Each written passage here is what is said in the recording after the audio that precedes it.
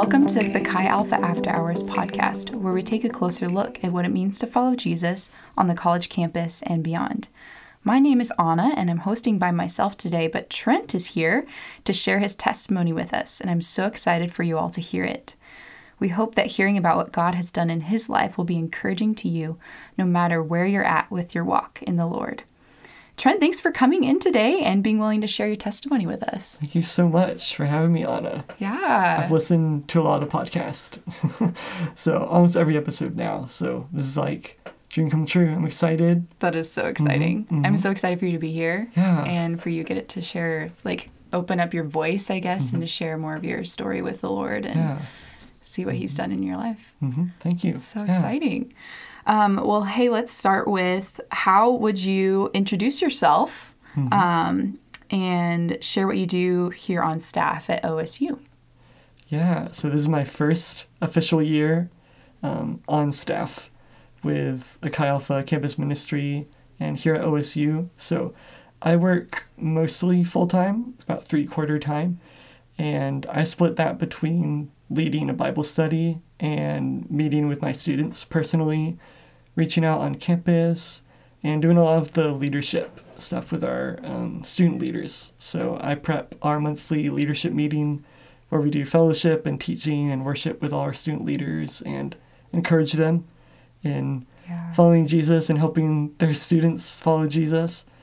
And then typically, a 40-hour work week is really what our staff do. But I do 30 hours just for my mental health and pacing and keeping my energy. And then I spend the rest of my time just nerding out, studying, learning, and having a lot of fun. I live in the Chi Alpha men's community house here. Yeah, the Haven. Yeah, the Haven with 12 other guys. Woot, woot. And so it's a lot of fun. And so I spend a lot of my time hanging out with them and leading chores, making sure the place is clean. And so, it's my first official year on staff, hopefully for a long time. I'm excited. Yeah, such a blessing to have you here. Thank too. you. Yeah, Thank you. Super exciting.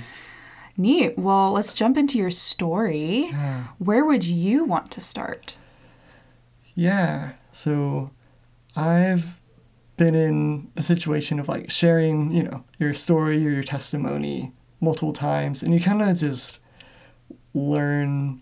For me, what I've learned that's helpful is choosing one, element that God's growing me in, or one significant thing that's going on in my life, and retelling my story through a specific lens.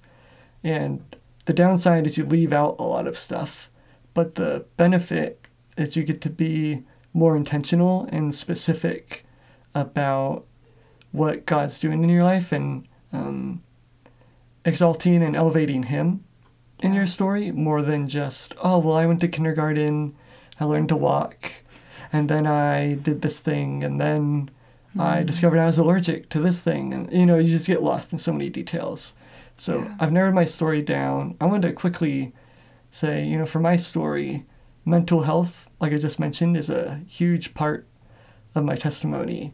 In a lot of ways was one of the avenues that God showed up in my life.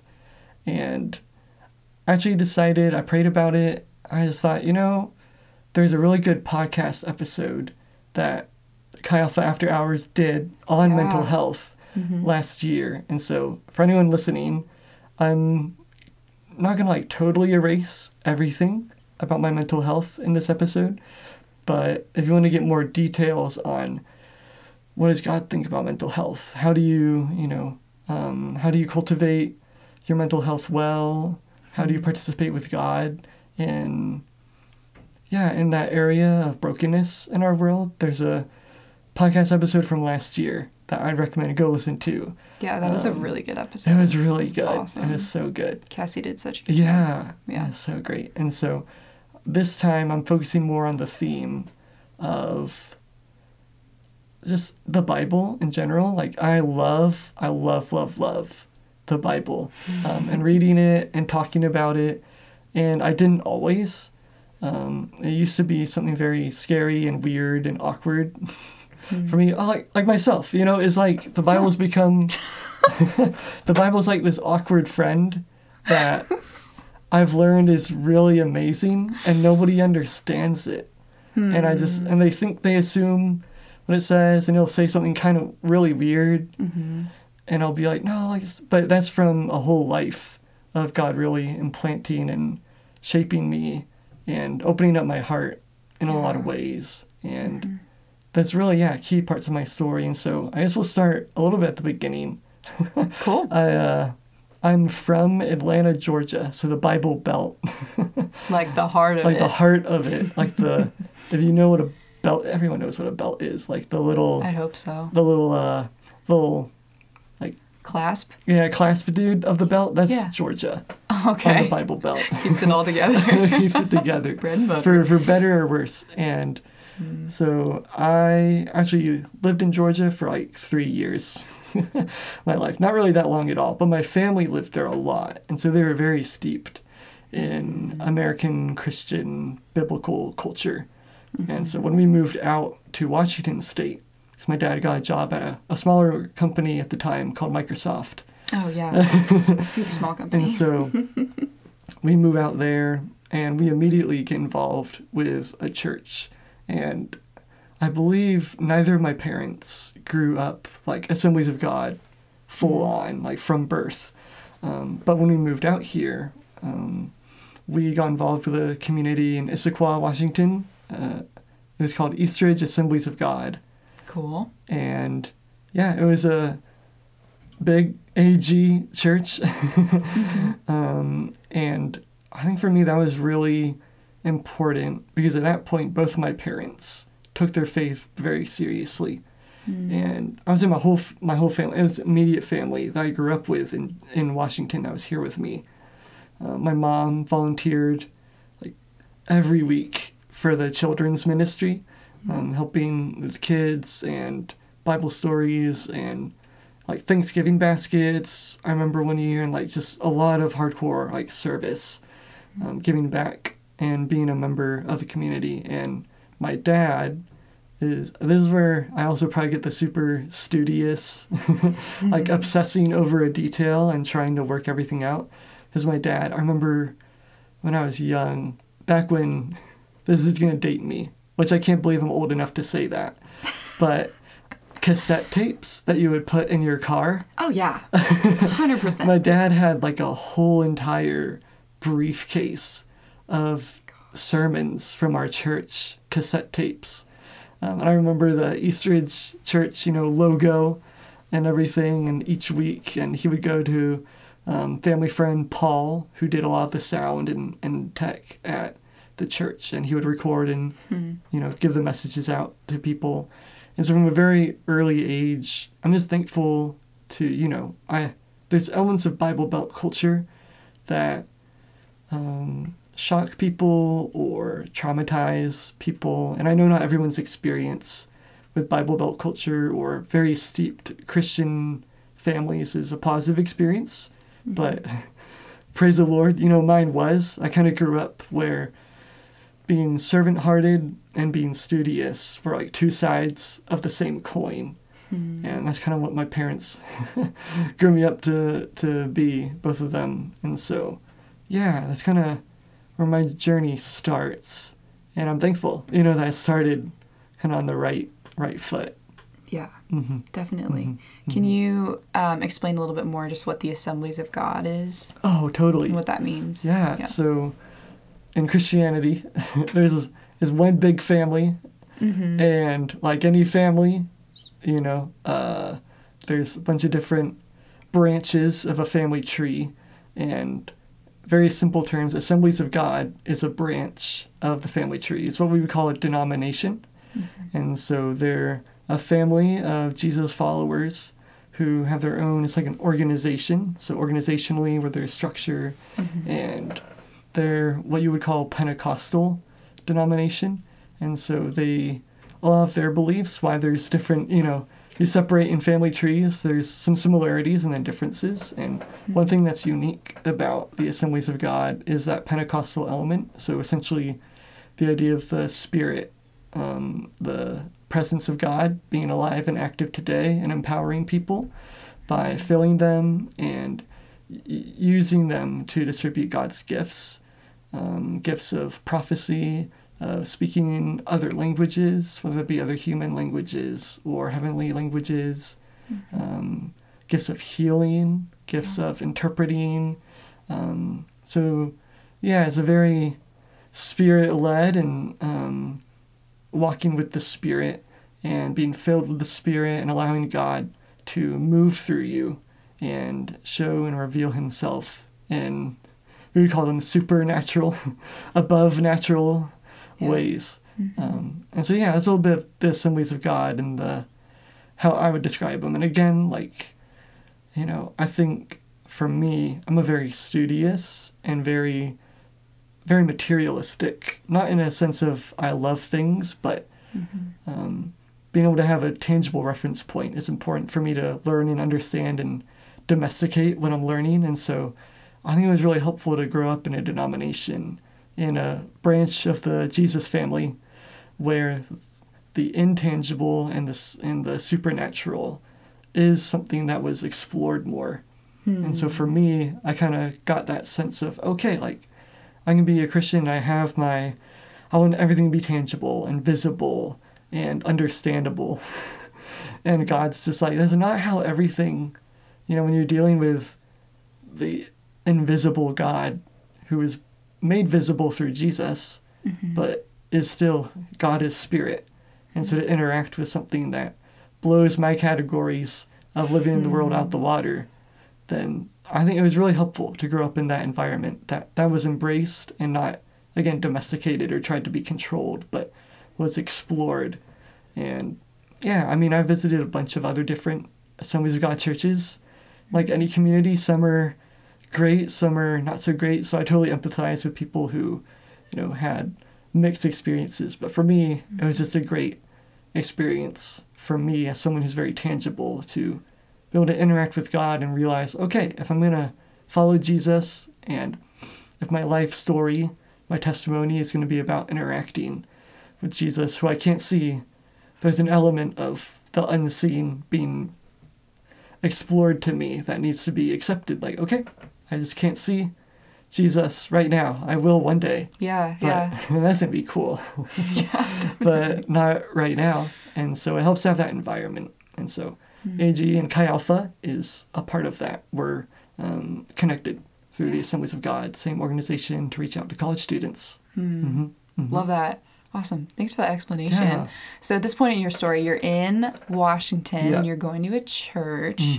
What's like the next thing that you want to share with us? Yeah. It's so funny. Again, you just think through, okay, if I want to trace through this theme of where is this, how do we get to the Bible? You know, so I grew up, I love stories. I love literature. I love movies and music and art. Mainly because the idea of story is really cool. The only reason we can talk right now is through story, like through context, through what happened yesterday, what might happen tomorrow, where we're at in our journey. And I think for me, at a very early age, I actually am a very slow reader. So I eventually went on to major in English literature, but I'm a very slow reader. And at first, I didn't really enjoy reading. I would read, really basic short books with 3 words on each page, Dick and Jane, that kind of stuff growing up. That's probably, I keep saying stuff that's old, cassette tapes, Dick and Jane. But 1997. Yeah, oh my goodness. But I got into reading fast when I discovered Spider-Man and comic books. I remember writing my own Spider-Man comic books as a kid, like boxes upon boxes.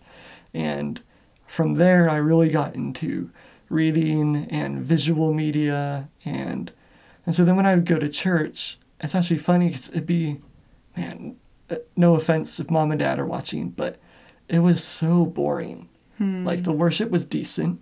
It was fun. And sometimes the pastor would say a funny thing in the sermon, more charisma, focused preachers, revivalist kind of preachers who were trying to get you to a point of decision about following Jesus. But I remember sitting in sermons and just zoning out all the time. It could be kids' church, which God bless them, they tried their best, but I still, or it could be, when Dad would take me to the normal service, and when I grew up and eventually started going to the regular service, it just felt so dry.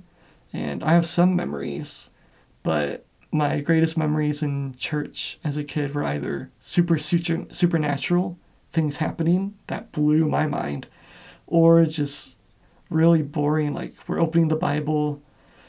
Oh man, it's really, I would say, reading the Bible at a young age, it felt like a history lesson. Especially Old Testament. It was, okay, I'm going to open the Bible and I'll give you 20 minutes of maps and Hebrew words, and here's what their houses looked like, and here's how smelly their feet were because they didn't, take showers or whatever, and here's this kingdom was fighting with that kingdom. I'm probably already boring listeners right now because it is and history is important and I've come to appreciate it. But I think at a young age when I was trying to be like, okay, there's this invisible God and he's given something visible and tangible for us, the Bible. But man, if this is the most tangible I get with Jesus, oh man, I'm in a world of hurt because this is not cutting it. This is boring. But, so where the Bible wasn't exciting, Spider-Man, superheroes and larger-than-life figures. And it's funny, you think of Spider-Man, and I thought about this a lot, this character who I still really appreciate. The new movie is coming out next month, and I'm super excited. I actually have a friend that was cast in it. Oh, so I'm wondering if I'll get to see her. It's so exciting. Just point in the background. Oh, there's my friend. Yeah. But this character that stuck with me, and there were things that I realize now, even just talking right now, that were dynamic about comics that at first glance was not dynamic about the Bible. A connected story. I can trace. I could go back and read the first stories of the origin of Spider-Man and him learning lessons and people failing to live up to their ideals and the idea of being given great power, and that must come with this weird intangible responsibility to do good and to protect your neighborhood. And of course there's a bunch of colorful pictures that help with that.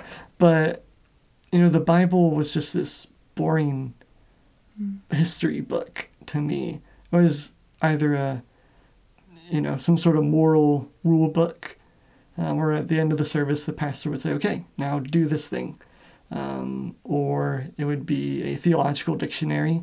So this is why we believe this, because I pull these verses out and quote them to you. So that was until, I would say, early high school. And then by the time I get to my junior year of high school, I had been going to church a little bit every Sunday, but something in me, I think from my parents and just some Christians I knew, the idea of being involved in a community was very important. So at around, age 15 or so, I found a local community church because Eastridge was in Issaquah, and we at first lived around there, but we then moved to Everett, which if you don't know geography in Washington, is a 45-minute drive one way. So from Issaquah? From Everett to Issaquah is a 45. Wow. So hour and a half, both full way to get to church each Sunday. And Everett's is it a 45-minute drive north of Seattle? Yeah. About that. Yeah. So on a map, it's you drive a little bit to Seattle and a little bit inward. And there you are. That might be accurate. Yeah. But I decided, I want to go more deep with being a Christian. And what I know is you're supposed to be studious and serve people. And I'm going to try to do that. So I remember February 23rd, 26th of 2014, I attended a youth group at Gold Creek Community Church. And that night, I chose to follow Jesus and become a Christian. The message was on agape love, which is a Greek word that describes God's love, And I've come to characterize it as sacrificial, other-oriented care. So that's about the type of sermon I got. It wasn't focused on, here's this historical, conflict with these people in this passage, or here's the cultural context for how people washed clothes and made wine in, Greek culture. It was focused on this dynamic, like this relationship dynamic. And I thought, okay, I'm ready. Like, sign me up. This sounds like the best thing I've ever heard. And immediately, for like a year and a half then, I attended youth group and eventually got plugged into my first small group. I never really grew up doing small group or knowing what it was. And it's where a bunch of humans that follow Jesus or are interested in Jesus get together outside of just a Sunday gathering and read the Bible and have time to spend with each other and pray together.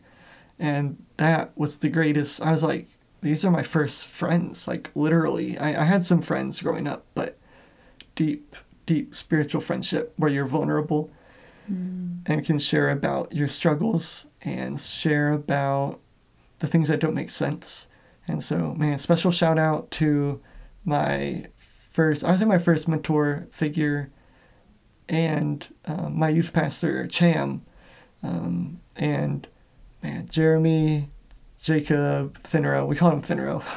There's some people where this makes sense to call them by their last name, but Finro, Brandon, Kevin, these are just really great. I feel bad. I might be forgetting one or two people. It was a long time ago, though. But that first just community experience of going deeper and loving each other. And, if my first stage of life taught me the Bible is like a theological dictionary or a rule book, I love my community, but I think I started morphine. I became a post-Bible Christian. Like the Bible is still important and relevant in our times together, but it was more about like a fortune cookie. How, okay, let's open it up and see what a positive or insightful thing is going to change the way I live or impact me or touch my heart. And so that's kind of where I ended up. I love that community and I grew a lot. I think a lot of my story I've reflected and, at first I think reflecting on my testimony, it was, God, like, why didn't you illuminate all this earlier? Like, make the Bible clearer, bring me into community sooner, teach me these lessons of what it means to be human more quickly. And I think the answer is just because I wasn't ready for it yet. It's like, it's similar to if we just gave all our technology and iPads and Teslas to people in like the 1600s. It'd be pointless. Like, they wouldn't know how to handle it. It'd be going overnight to something insane. But, inversely, if you start incrementally and discover electricity, fire, and then conducting electricity, and then slowly the first computer, and then you get to at least hopefully have a more handle on technology, which I would argue, do we need more? I don't know. Do we need more technology? But for me, it was like, God didn't want to grow everything in me all at the same time because my spirit probably couldn't handle all that change.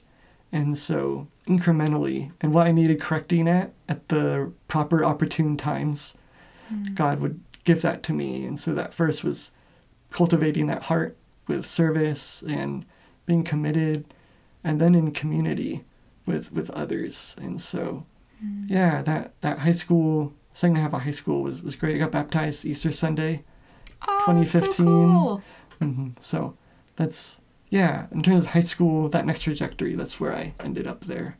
Neat. So at this point, you said 2015 when you got baptized. Yep. And then I'm assuming you went to college. Yeah. But you also haven't mentioned that you have a sibling. Yeah, I have multiple siblings. Yeah. So I just wanted to ask into that really quick. What's your family makeup? Yeah, that's the struggle with testimony and doing how I do it is I intentionally had private pages of all my family and my family history, but I love them. It would just be another hour. Yeah. And so the Cliff Notes version is I have mom and dad who are currently in New Jersey. My dad now works for MasterCard. And so my mom and dad are there. And I'm getting to see them in December for Christmas. Oh, I'm cool. super excited. Yeah. I keep forgetting I'm going to be right next to New York, and we'll go to New York because I just care about seeing mom and dad again. Yeah. I mean, the city's cool, but mom and dad are great. And I have 3 immediate siblings. So Whitney, Brooke, and Drew. And let's see here. So Drew's the same age as me because we're twins. What? I have a twin brother, Cool. Drew. For those of you who don't know, Anna and I tried recording this bit earlier. Yeah. And she asked me what my age was, and I actually forgot. And I had to do the math. And so I actually, honestly, like, besides my brother, I genuinely forget everyone else's age. Like, everyone else's. Interesting. I'm good at birthdays. Like, they're all on my Google Calendar. Wow. And I have those notifications up. But in terms of age, I just always struggle remembering. Like, I think my oldest nephew, Whitney's son, is in high school now. And that's crazy. Whoa. So Whitney is the oldest of us. And she's married. She married her high school sweetheart, Aw. Robert. And they have 3 kids. And they live right behind Snohomish High School, Snohomish, Washington. And homeowners, super smart with money. I think Whitney definitely grew up in that environment of, the Dave Ramsey. Oh, yes. Yeah. Oh, yes. Yeah, super Totally know what you're wise. talking about. She's, I think, takes more of the studious, get down to the bottom of things stuff. And then Brooke is a flight attendant for Delta. What? Yeah, so she's like the super traveling, adventurous. I think she takes after a lot of my mom's, like, I would say friendliness and making friendships and being interwoven and connected in different communities and people's lives and being involved. And that's something I've always been jealous of because as an introvert, it's super hard for me to like push myself. But for Brooke, it comes very naturally to be sociable and friendly. So you would define yourself as an introvert. Yeah. So yeah. going into college, what was that like? Yeah, so going to college was interesting because I'm the first of any of my siblings to go to college. Wow.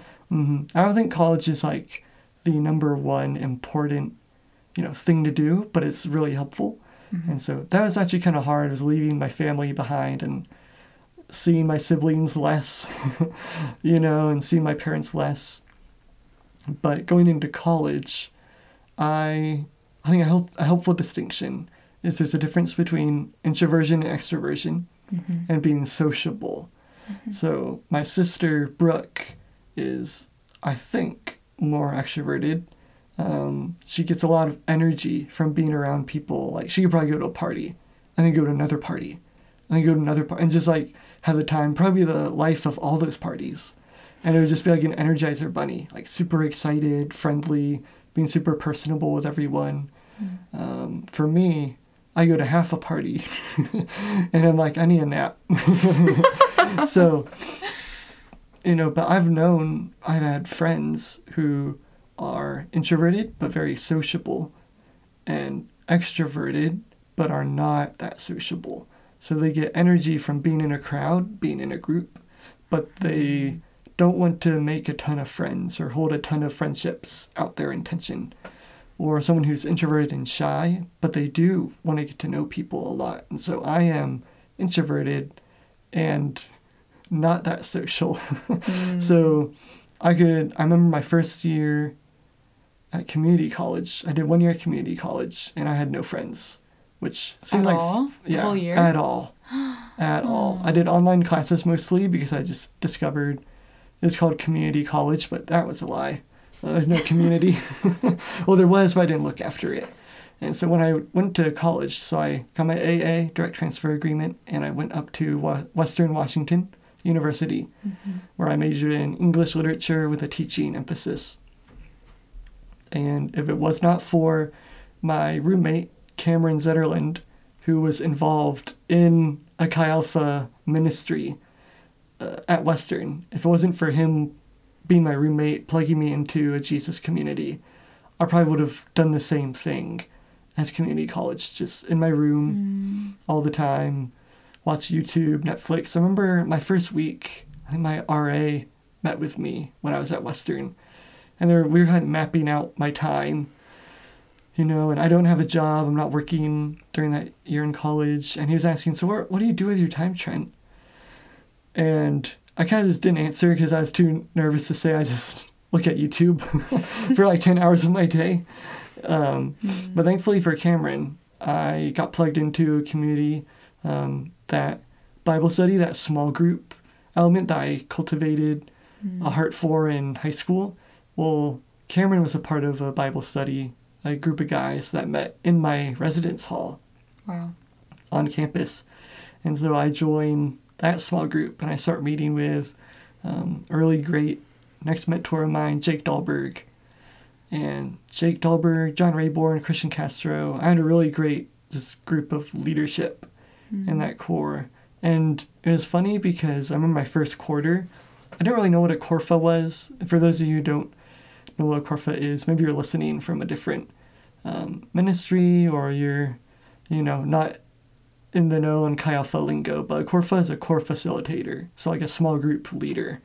You facilitate and lead conversation. But my first quarter, I thought I had like 10 Corfas because everybody in that group was just so personable and asking follow-up questions when you said something in core. And now we're actually reading a whole passage of the Bible, and that's weird. And we're not getting hyper-focused on what kingdom did what with what king and history and oh, this isn't how I grew up doing stuff in my Bible Belt. Yeah. And throughout that year, I think I grew a lot in community, in recognizing patterns of behavior. I think was a big thing. Once you're out of the soup of family, where your parents have a lot more grace and maybe patience, and maybe there's patterns of behavior that just go along with family culture or friendship culture, or even where you live and grow up, or Bible Belt culture.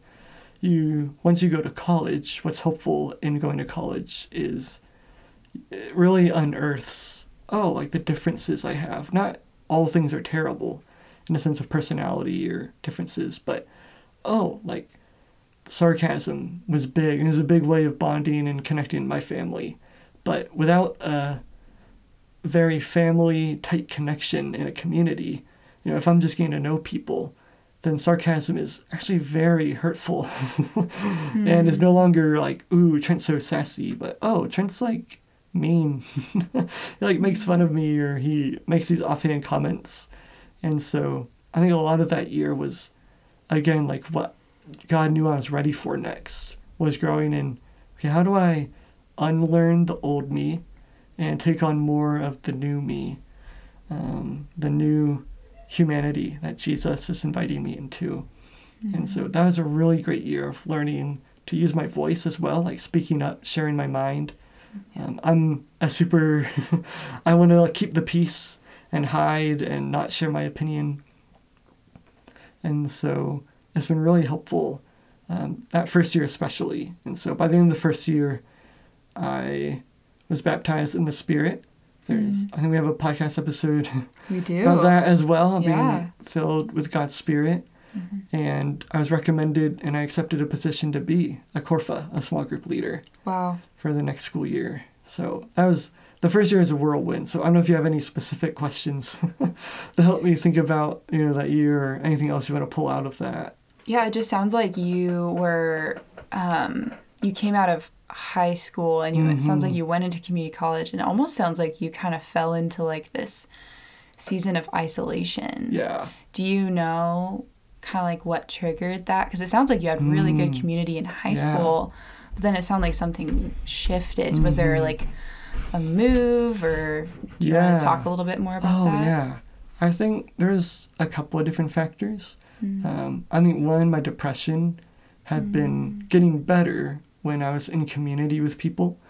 But once I start, once people graduate and move away or move on, I don't have a specific community of Jesus followers anymore, because everyone moves on and moves away for the most part. There was an element of, this rhythm and God-given like pattern and structure and good wasn't present anymore. And so, I think about how Paul thinks about the powers. They're all over his New Testament letters. And this idea of thinking about heavenly and earthly power structures, authorities that you can allow to lead you versus God is really, do I allow the Spirit to lead me? Or do I allow other things to lead me and lead my thoughts and lead my way of thinking?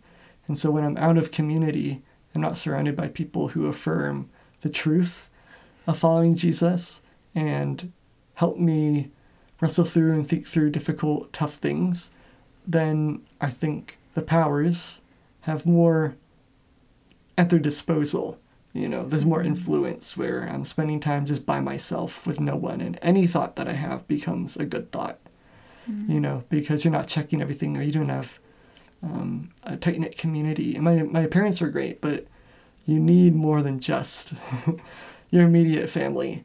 You do need more people in your life, and you can't depend on your family to be your counselor or to be your ultimate only support system. That's a lot to put on siblings and a lot to put on parents. Yeah. And they're good. My family was great at loving me, helping me, and they still are. But if I put all my weight on that, then it's not going to be sufficient. And so I think a lot of the backsliding was I was not involved in a community of Jesus followers who came alongside me, who bore each other's burdens, carried each other's burdens. Mm-hmm. The Spirit moving, we have a very individualistic, I think, idea of the Spirit where, the Spirit influences me and leads me, guides me. Do you mean like we as like I think the average Christian culture? The average Christian culture. Yeah, average Christian church culture. Where in reality, the Spirit dwells in the temple. And our bodies, in a sense, are like a temple. Yeah. They're like a house for God's presence. But really, the picture that's painted more in the Bible from beginning to end is like when humans dwell together as a community, God's presence fills that space and moves and heals. And again, those ideas of prophecy, like speaking over people and bringing people out of darkness to light and healing and forgiveness and restoration, that happens in community. And so, I think community college was that element of learning a lesson the hard way. But now that I've learned it, I can, do better in my own life to help my students. And it's so cool, we started this year a Chi Alpha ministry at Lynn Benton Community College. Yeah. I just think of, exciting. I think of how much of a blessing. There's many Trents that are probably there in that community that now get a chance at community. And I'm sure there were Christian ministries when I was a student, but the way we do ministry here at Chi Alpha of, you go out and you start conversation with students and you find people. I definitely would have been found if, someone was there to allow the Spirit to guide them.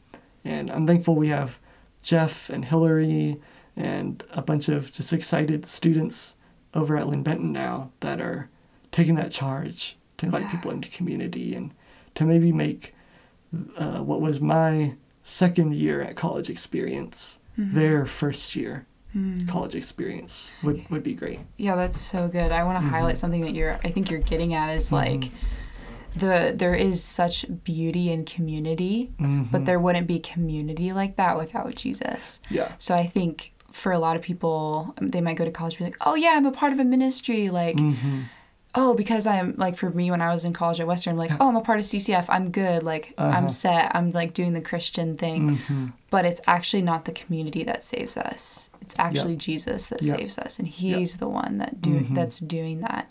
And so it sounds like when we rely too much on community, and we get caught up in community where what if you got caught up in God and his Spirit and his word, which sounds like that's the point where you're like, I love God. Yeah. And this is what God is doing in my community. And I want to help build that because I want to see God transform people. Which is really powerful. Yeah, it's that Spirit-filled community. You can join a bunch of different clubs, but I don't know, man. I tried joining some other clubs that weren't Christian or that were, a bunch of Jesus freaks, Jesus people. But like you said, there's not a focus on God's Spirit and God's personal presence dwelling with that community. I don't know. That's, well, the kids don't know what I'm saying. It sounds a little sus. Sounds a little suspicious. So Awesome. Oh, neat. Okay, so we're at the point in your story where you became a Corpha. Yeah. Which is really great. Were there just can you point out like a couple key moments in that, and maybe going into like your first year on staff for the internship? Is there anything you want to talk about in there? In that, I think the most definitive thing for me was the Bible. I think I had been faking it for a while, knowing what the Bible was about. Like, I think like a lot of Christians are able to do, not faking it in a malicious sense, but in assuming, oh, I'm good. I know what this is. It's God's, the classic words. It's God's word. It's the truth. It's the only thing in life you need. What's the acronym? Basic instructions before leaving Earth. Basically. Which is theologically terrible if you're listening to this. We have a podcast on that too, I think on New Heavens, New Earth eschatology stuff from last year. Yeah. So they went there. Yeah. God bless them. But, so when I was at Corpha, the first quarter I survived. I was leading some Bible study and walking students through the Bible and making some headway and planning studies, but by winter break, I remember going home for winter break my sophomore year of being a college student, and I was in a coffee shop. It was the Starbucks off 164th Street, Everett, Washington. I Google mapped it because I was like, I know this is where it is. Wow. And it's where it is because the Panda Express was right next to it. My brother and I would always go there all the time. We still, whenever I'm home, we gotta go out to eat. But I was in that coffee shop, and I've been praying before break, like, God, I'm a Corpha. I think I want to do the internship, which is like a 10-month-long program where you're pretty much a pastor in training at a Chi Alpha. You're like, your full-time gig is to be a Bible study leader and to meet with students and pretty much practice being on staff of being a pastor. And being an evangelist. Going out and meeting students. And I'm like, God, I need to know the Bible. Not just know it, but noticing Jesus. I would read the Gospels. I remember reading the Gospel of Luke for the first time. That was the first book of the Bible I ever read through 100%. Wow. And it was great because Luke focuses a lot on social and socioeconomic struggles. And so a lot of Jesus' ministry in that is highlighting people in poverty, people struggling with cultural divide and differences. And that was very captivating to me as a college student because that's, the memo I get in college is the whole economic revolution and change the world. But so much of it was so confusing and frustrating because Jesus would quote stuff from the first 3 quarters of this book I'm reading. And I have no idea, you figure, for me, as someone who went through middle school and high school and was taught this, if you quote something, you're supposed to unpack the quote and talk about what its importance is. Man, sounds like you need to give Jesus a couple pointers on that. So I was like, Jesus, you're not doing this right, man. You're losing the room. That's what footnotes are for in your Bible. But I would check those footnotes then and just became more confused. And then I was like, well, maybe I should read the whole thing from start to finish, the whole Bible. But then there's God makes the world somehow, and then there's a snake that talks, and no one seems to bat an eye. And then the world gets really wet and kills a lot of people. Oh my gosh, just like last night, it was raining so hard. It was raining so hard. Yeah. And story after story, and then more stories, and then the history, quote unquote history. That's that we call it. And I was like, okay, I have no idea what I'm doing here. I have no idea what this is. And I was praying a lot, and I was sitting in this coffee shop. And I think everybody who knows me knows where I'm going with the story. But there was a video on YouTube that popped up. Oh, snap. From Bible Project. At the time I knew them, it was The Bible Project. The Bible Project. The Bible Wow. Project. But they took a social network Q and dropped the and made it cool and modern. But it was a video by Bible Project. That was just, what is the Bible? It was a 4-minute video. It looked like a cartoon. I'm like, I'm down for this. Oh, especially when you grew up I grew looking up at reading Spider-Man comic comics. books. Yeah. I'm like, oh, I'm into comic books. Wow. This looks like cel-shaded, cool. I'm like, let me do this. Let's see what happens. And so I play it and like immediately changed. Like light bulb. It was like multiple light bulbs at the same time everywhere. Essentially the idea of like, you know, like I've said, the paradigms of the Bible as a theological dictionary, the Bible as a rule book, the Bible as a fortune cookie kind of slot machine. And their idea, John Collins and Tim Mackey, who were the like co-founders, creators of Bible Project, both biblical scholars, where they say, no, the Bible is a unified story that points you to Jesus. And something about that, like hearing them say the Bible is a collection of different types of literature, just blew my mind. Like, it was, you know, it's in front of your face the whole time. And I think I've probably heard Christians say that before, but never in the way of like, no, like, understand this paradigm, take a deep breath, understand it, and just go on this journey of learning about how to read the Bible this way. And throughout the rest of my high school or college, the rest of my college experience and my internship was just a deep dive into, I would call it biblical literacy. Just learning how to read the Bible and engage it as a unified story.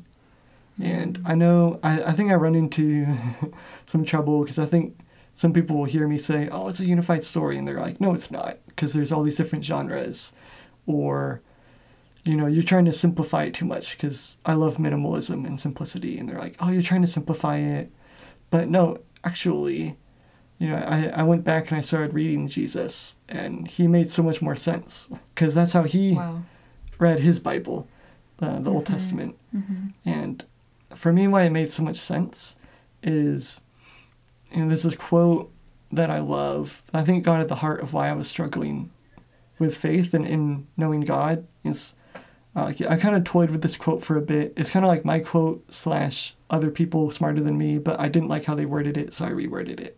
Oh, cool. So it's like a revision. Yeah. Here we go. I would say by reading the scriptures, how Jesus read them, we protect ourselves from creating a Bible in our own image. Oh, snap.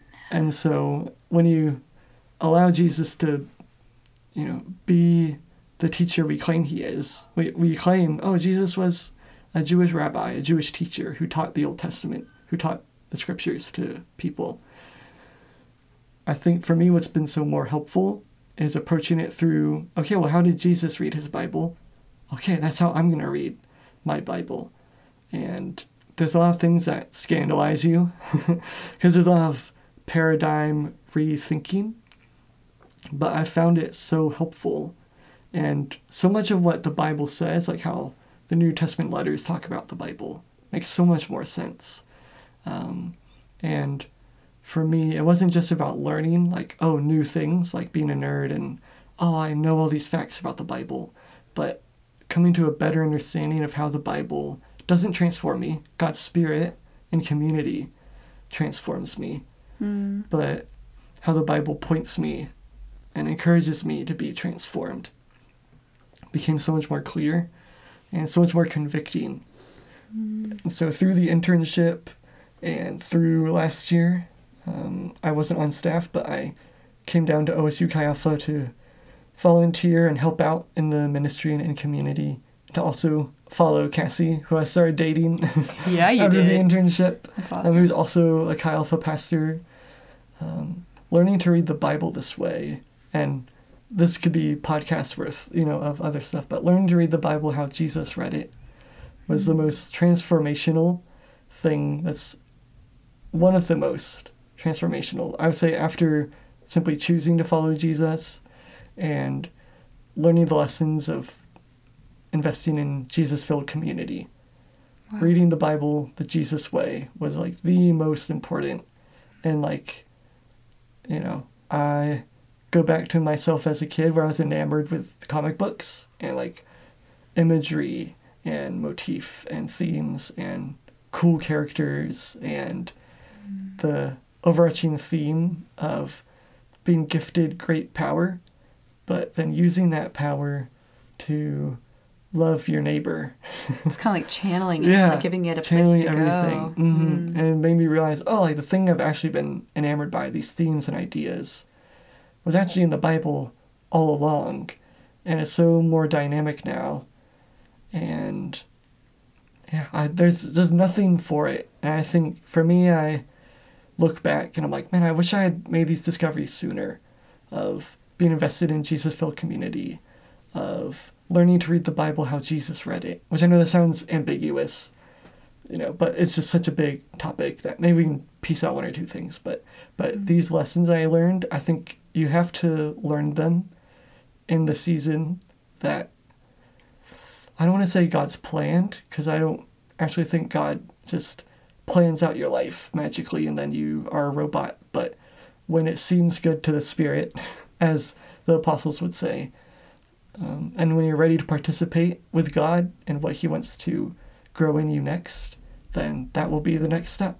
And so choosing to follow Jesus was the next step at that point in high school. Choosing to be invested in Spirit-filled community, finally, and understanding its importance was the next step when I came to college. And reading the Bible as a unified story that tells me that I am messed up, I am broken, but that there is one outside of me that has come and allowed me to participate in all things being made new. That I needed to learn that at the right time. And you kind of learn that along the way, but those light bulb moments need to happen at the right time, when it seems good to the Spirit. It's my favorite verse to take out of context. But when it seems good to the Spirit to partner with you and what God wants to grow in you next. And God knows you the best. Yep, he does. Anyone. And so he knew perfect timing for you. Yep. Yeah. That's powerful. Yeah. Well, is there anything else you want to share before we move on to the last question here? Anything you can think of? What is the last question? The last question is, if we were talking to someone and you only had a few sentences to communicate what you've learned about God by walking with him, what would you say?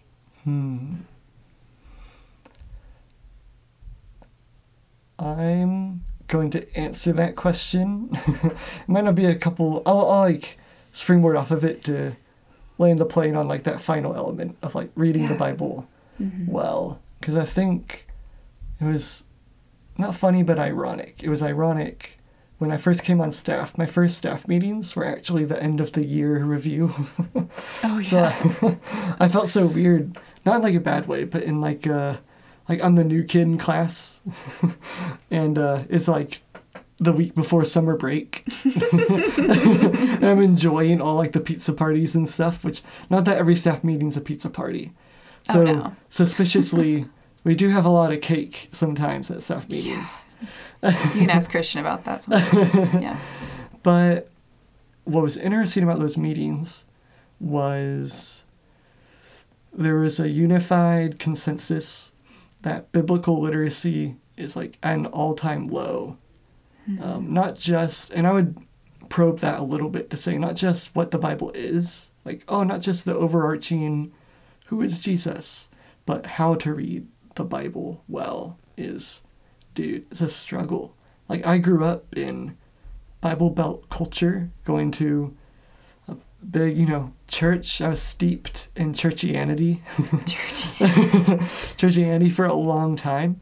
And all I got out of it was, the Bible tells me what to do, is my dictionary to, win an argument about who Jesus is, and then maybe my Bible app gives me a verse of the day that encourages me. Lord is my shepherd. I know the plans you have for me. It's funny, nobody quotes Paul where he writes, I tell you the truth, I'm not a liar. I think there's so many good quotes you can just... Or bring my cloak. Bring my cloak. Says to Timothy. Drink some wine for your stomach. Yep. But for me, I think, Anna, it's interesting you mentioned to me a little bit about, you're reading through the Old Testament right now. I am, yeah. Oh, dude. I'm in Leviticus. Leviticus. Yeah. That's where people normally give up. So just stick through it. I will. I have been. Stick through it. There's a quote. It's a scripture. Is a scripture by Jesus when he describes what the Bible is, and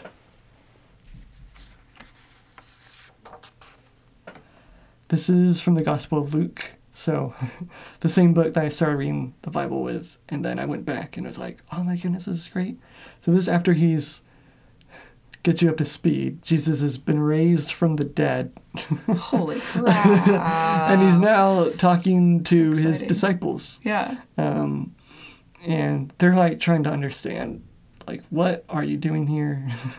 Like, doesn't make sense. And Jesus says, these are my words that I spoke to you while I was still with you when I was alive, that everything written about me in the law of Moses and the prophets and the Psalms must be fulfilled.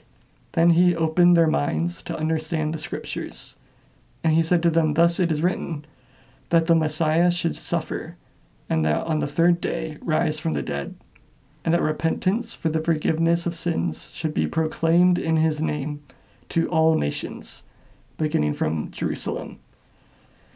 And it's weird, like, what first confused me when I was a baby Christian was Jesus is like, oh, as it is written, and that's not written anywhere. I was like, okay, now you're just making stuff up, man. Like, but seeing, especially Old Testament, as, again, what I said earlier, of if you want to understand the Bible better, not every story is quote-unquote about Jesus in the Old Testament. Not everything is like foreshadowing Jesus. That's such a, oh my goodness, terrible paradigm. It's highlighting our brokenness and that we clearly need God to do something outside of ourselves to save us. Paul, early Jesus follower, who's like a missionary, planted churches. He said how like scriptures make us wise for salvation. They make us smart enough to know how dumb and messed up we are. Humility. and that we need Jesus. And for me, when I got my mind around that, the scriptures became so much more powerful and lively. And if I just had, an earpiece to talk to Christians for like a couple minutes, I would just try to say, hey, like, history is important. Like, the Bible comes from history, like humans throughout events doing things. But the Bible is God throughout human history, bringing salvation, reconciling us to him. And to know that story is really, really important, that we read it how Jesus read it, because any other way is just like counterfeit shadow, I've come to realize. And some of it's all, some of it's good, like devotional books are good. There's chronological Bibles where they quote unquote chronologically take you through the story of the Bible. They're okay, like they're good, and it helps compare and contrast certain stories in the Bible that actually happened around the same time. Our modern Bibles, our Protestant Bibles, or if you're Catholic, any traditional contemporary Bible translation has, the Old Testament in a certain order and the New Testament in a certain order, and that's good. Like, the Bible's the Bible. Yeah, like, definitely. People try and ask me what translation or what I recommend, what Bible, and I was like, whichever one you're gonna read consistently. Like, just read it. I mean, there's some things to watch out for, but for me, Jesus says the law, the prophets, and the Psalms, and not to get off the rabbit trail too much, but the idea is the original Jewish ordering of the Old Testament, Jesus saw as definitive. Like, that was his Bible. Like, I truly think God inspired humans I mean, the scriptures are inspired by God. And that point in human history, he saw it well that Jesus, that he, as human, that God came to earth as Jesus to lead his people to freedom, to his kingdom, to announce his rule, with a very specific curriculum, set in stone that way. And so for me, reading the Bible, how Jesus read it, and just pausing and like when you're reading a gospel story and thinking about, why does Jesus say that? And like you said, Anna, there's footnotes. Just go back and read the whole chapter of what he's quoting from. And for me, that's been the most helpful paradigm shifting, where the Bible not only makes sense, but it points me so much more to Jesus when I don't try to prescribe my own way of reading it, but when I allow Jesus to be my teacher. And man, again, there's nothing for it. I can't, so good. You can't wrap it up in a podcast. You can't. Bible Project's great, but a short video isn't going to be the be all end all. But it takes learning, studying.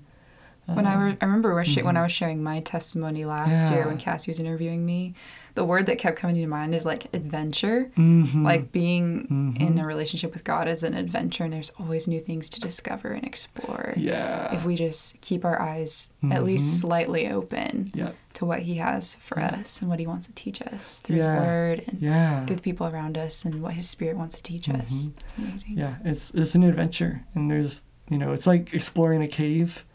Where you think you've reached the bottom, but it's just one cavern of dozens of different caverns and different trails and different things to explore. And so, there's nothing for it, but just to keep exploring, keep learning. If you have the idea of, I want to learn, you're probably in the right spot. Yes. You're probably, for me, it was throughout my whole story, it was, I want to grow. I want to be in community. I want to know more about the Bible. If you just want to know more, I believe, God wants to give you his wisdom. And honor that. Honor that. It's the idea of in Genesis where God creates humanity. And the idea is, they can choose to define wisdom on their own terms, or they just walk with God and go on walks with him and learn his wisdom. And if you just want to walk with God and learn his wisdom, you'll get there eventually. Yeah. It's in taking the shortcuts that lead, to danger and trying to just shortcut your way. But when you slow down, I know nothing still about the Bible in relation to, people older than me and everything. And it keeps me humble. And I think humility is the most important part of any journey. Like I said, where I could get angry and cranky over, I didn't learn this until this age, or I didn't learn that until I was in college, or I didn't follow Jesus concretely, make that choice until high school. But at the end of the day, it's really all about, wherever you're at, God's going to walk with you. And that's it. That's why I would just encourage. Love that. Well, let's end there, Trent. Thank you so much for joining us and help making this podcast happen, for sharing what God has worked on in your life. And if you're out there listening, we hope this episode encourages you in your own walk with God and also your relationship with the Bible, like we were talking about today. So feel free to email me with any comments, questions, or topic suggestions at anna@oregonstatexa.com, or reach out to one of us in person. Have a great week. And remember, by reading the scripture, how Jesus read them, we protect ourselves from creating a Bible in our own image.